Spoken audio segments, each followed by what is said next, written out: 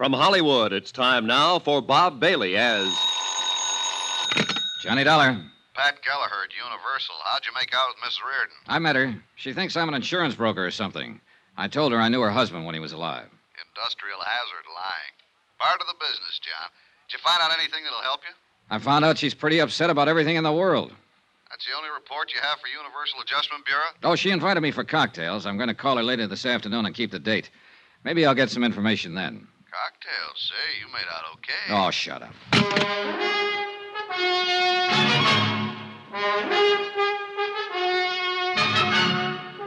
Tonight and every weekday night, Bob Bailey in the transcribed adventures of the man with the action-packed expense account, America's fabulous freelance insurance investigator... Yours truly, Johnny Dollar.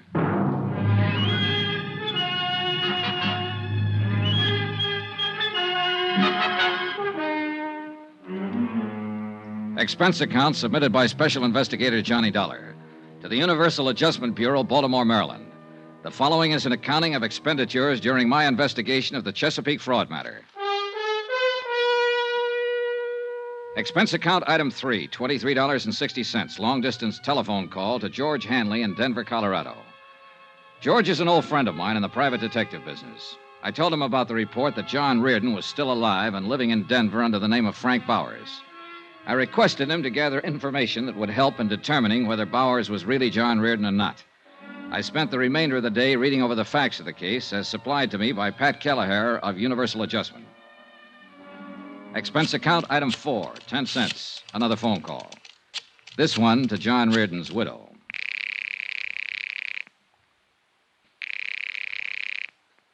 Hello? Mrs. Reardon? Yes. This is Johnny Dollar. Oh, yes, Mr. Dollar. You're the man who used to know John? Yes. I asked you over for a drink. I hope you're coming. What time? 7 would be fine.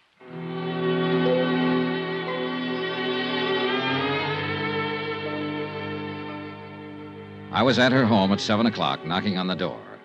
It was a nice home, and she seemed like a nice person. Even nicer than the night before. I asked you to call me Elizabeth, Mr. Dollar. I remember. Yes, you also asked me not to mention your husband's name. I wish you'd forget that. I was upset last night when we met. Forgive me? How's your drink? Oh, it's swell. I don't know why, but I feel I should explain myself a little more about saying what I did about John. I was very shocked at his death. I suppose I still am, even though it was 5 years ago. It always disturbs me when I'm reminded of it. Yet it's good to be reminded, I suppose. To know that he really is dead. That he won't come through that door anymore. That he won't telephone me from the office or make any plans with me. Does that make sense? I suppose so. Oh, we can drink another one. Sometimes things make more sense with a few drinks. Sometimes they don't make any sense at all, Elizabeth. That's right, too, Johnny. You know, I like you. I like you. Tell me about your business. You said insurance? Yes. You're a broker? Well, not exactly. A salesman? No. I'm an investigator. That must be terribly interesting work. I suppose you travel everywhere. Have you ever been to... She had a nice mouth. Soft, frank, wide-open eyes. A couple of times I was on the verge of telling her exactly what I was working on and why I was talking to her. But I didn't. Somehow I felt comfortable in the house. Over the drinks and music, we eventually got around to John Reardon. She told me of their 4 years' marriage that ended with his sudden death. Gave me everything I could possibly want to have. Why do I tell you all this? I never talked to anybody about it. Oh, I don't know. Possibly because you just want to talk to somebody about it. You're easy to talk to, Johnny. I was 19 when I was married. I'd never known another man. It was wonderful at first. Wonderful all the time, I suppose. I just wasn't grown up enough to realize it. Can I ask you a question? Surely. Did you really love him? Yes. I'm not convinced. Why? Oh, just a feeling.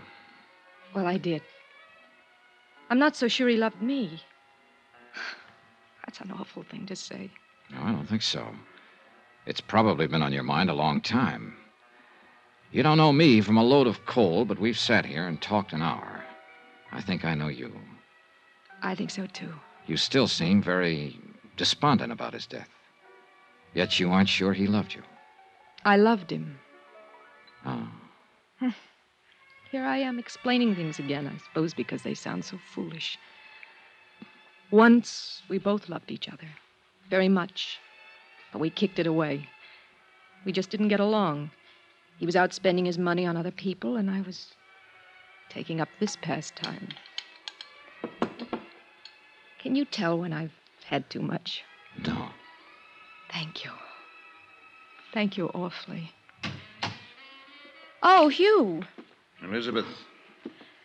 Johnny, this is Hugh Bryan. This is Mr. Dollar, Hugh. Hello, Mr. Dollar. How's your drink, Liz? Fine. Now tell me again, who is this? This is Mr. Dollar. What's your business, Mr. Dollar? I haven't seen you around before. Obviously, you just met Miss Reardon, or you would never start drinking with her. I wouldn't? No. That's true, Liz, isn't it? He was a friend of John's, Hugh. Well, that's nice. I don't think I ever heard him mention your name. I was a friend of his, too. As a matter of fact, his attorney. Hugh, you don't have to do this in And front since of John is no longer here, I've undertaken to look after some of the problems he left behind him, as an old friend would. Elizabeth, say good night to Mr. Dollar. Now, look here, say good Hugh. night to him. He's just leaving. Maybe it's better right now, Johnny. Good night. Do you want me to leave? She just said it would be better. I'll call you at your hotel. Good night. Good night, Mr. No, you still have something in your glass. Finish your drink. Okay. An old friend of John's. That's good. Very good. It is? She picked you up in a bar last night. I saw her. I was with her. You never knew John Reardon in your life. You have no business being here, and I don't like cheap opportunists invading her home. Evidently, you can talk to her any way you want to, and she'll take it. Why, I don't know. But don't talk to me that way. I don't have to take anything. You were just leaving, weren't you? Hugh Bryan was a large, bristling sort of man with a smooth manner. I didn't like him, and he didn't like me. Expense account item 5, $18. Even cab fares, lunches, etc., in and about Chesapeake Bay, talking to the principals connected with the boat explosion death of John Reardon. One of these was Lieutenant Jack Halverson, United States Coast Guard. You want some coffee? If I have to go out in that wind to get it, no. Make it right here for just such occasions. Just a sec, I'll plug her in. There. Brother, someday. It's nice in the summertime. Now, what can I do for you? Tell me about the boat going down. You made out the report for the Coast Guard. You mean the Sharpston's boat? Yeah. We have a reliable witness who thinks that one of the passengers, a man named John Reardon, didn't go down with it at all, that he's still alive. You said you had my report. Those are the facts. But you picked up 3 bodies. Why not the 4th? Why not Reardon's? Well, we searched the bay for a solid week looking for his body. We used every piece of equipment at our disposal. We did everything we could. But you didn't find him. First, you come in here complaining about our weather. Now you're mad about the way we were on the Coast Guard. I'm sorry. It's a very lousy-sounding apology. What do you want to find out? How that boat exploded? Why you couldn't find Reardon's body if you found the others? Now, look, if a bunch of rich jerks want to take a high-powered boat out and they don't know the first thing about high-test fuel or engine running, they're doing it at their own risk. That help? Yes, something.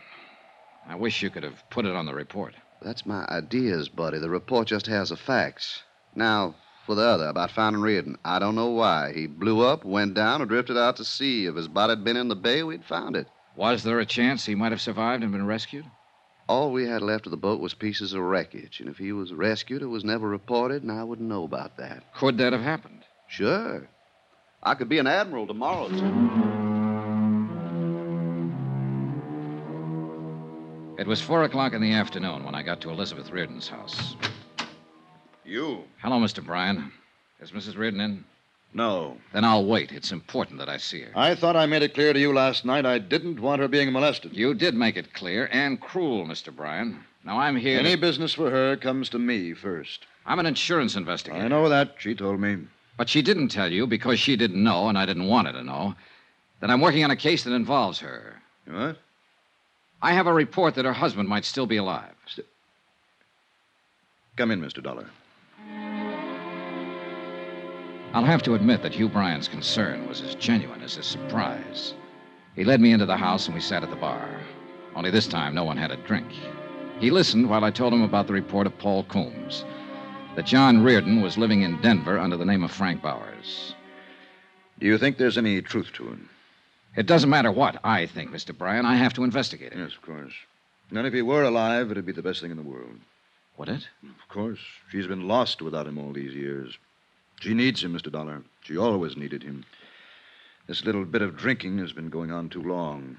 These tearful little episodes with one man or another. Oh, yes, I mistook you for one of those last night. I apologize for that sincerely. Actually, Mr. Dollar, she's been quite a task. Uh-huh. Well, maybe I better talk to her now. Do you have to? There's certain information I'd like to get. I think she's the only one who can give it to me. You'll have to tell her about the report? Yes. And there's probably so much talk. But it'll give her a terrible kind of hope. All right, I'll get her. Oh, you'd better mix one for her. She'll need it. Wait a minute. Yeah? I need vital statistics on Reardon. Pictures, handwriting samples, everything. Could you help me gather them?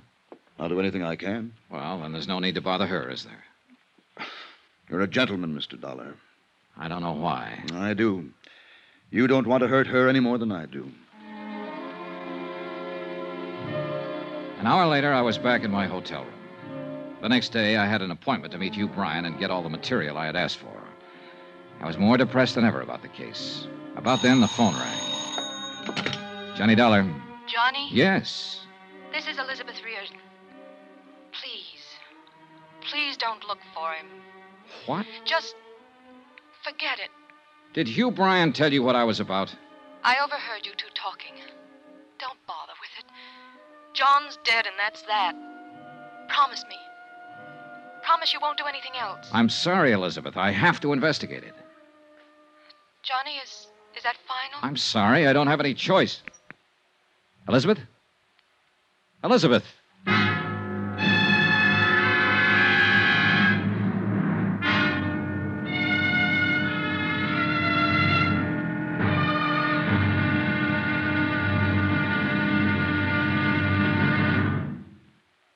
There'll be another exciting episode in our story of the Chesapeake fraud matter tomorrow. Tomorrow, a trip to Denver and a look at a man whose gun makes it pretty emphatic that he doesn't want to be looked at. Join us, won't you? Yours truly, Johnny Dollar.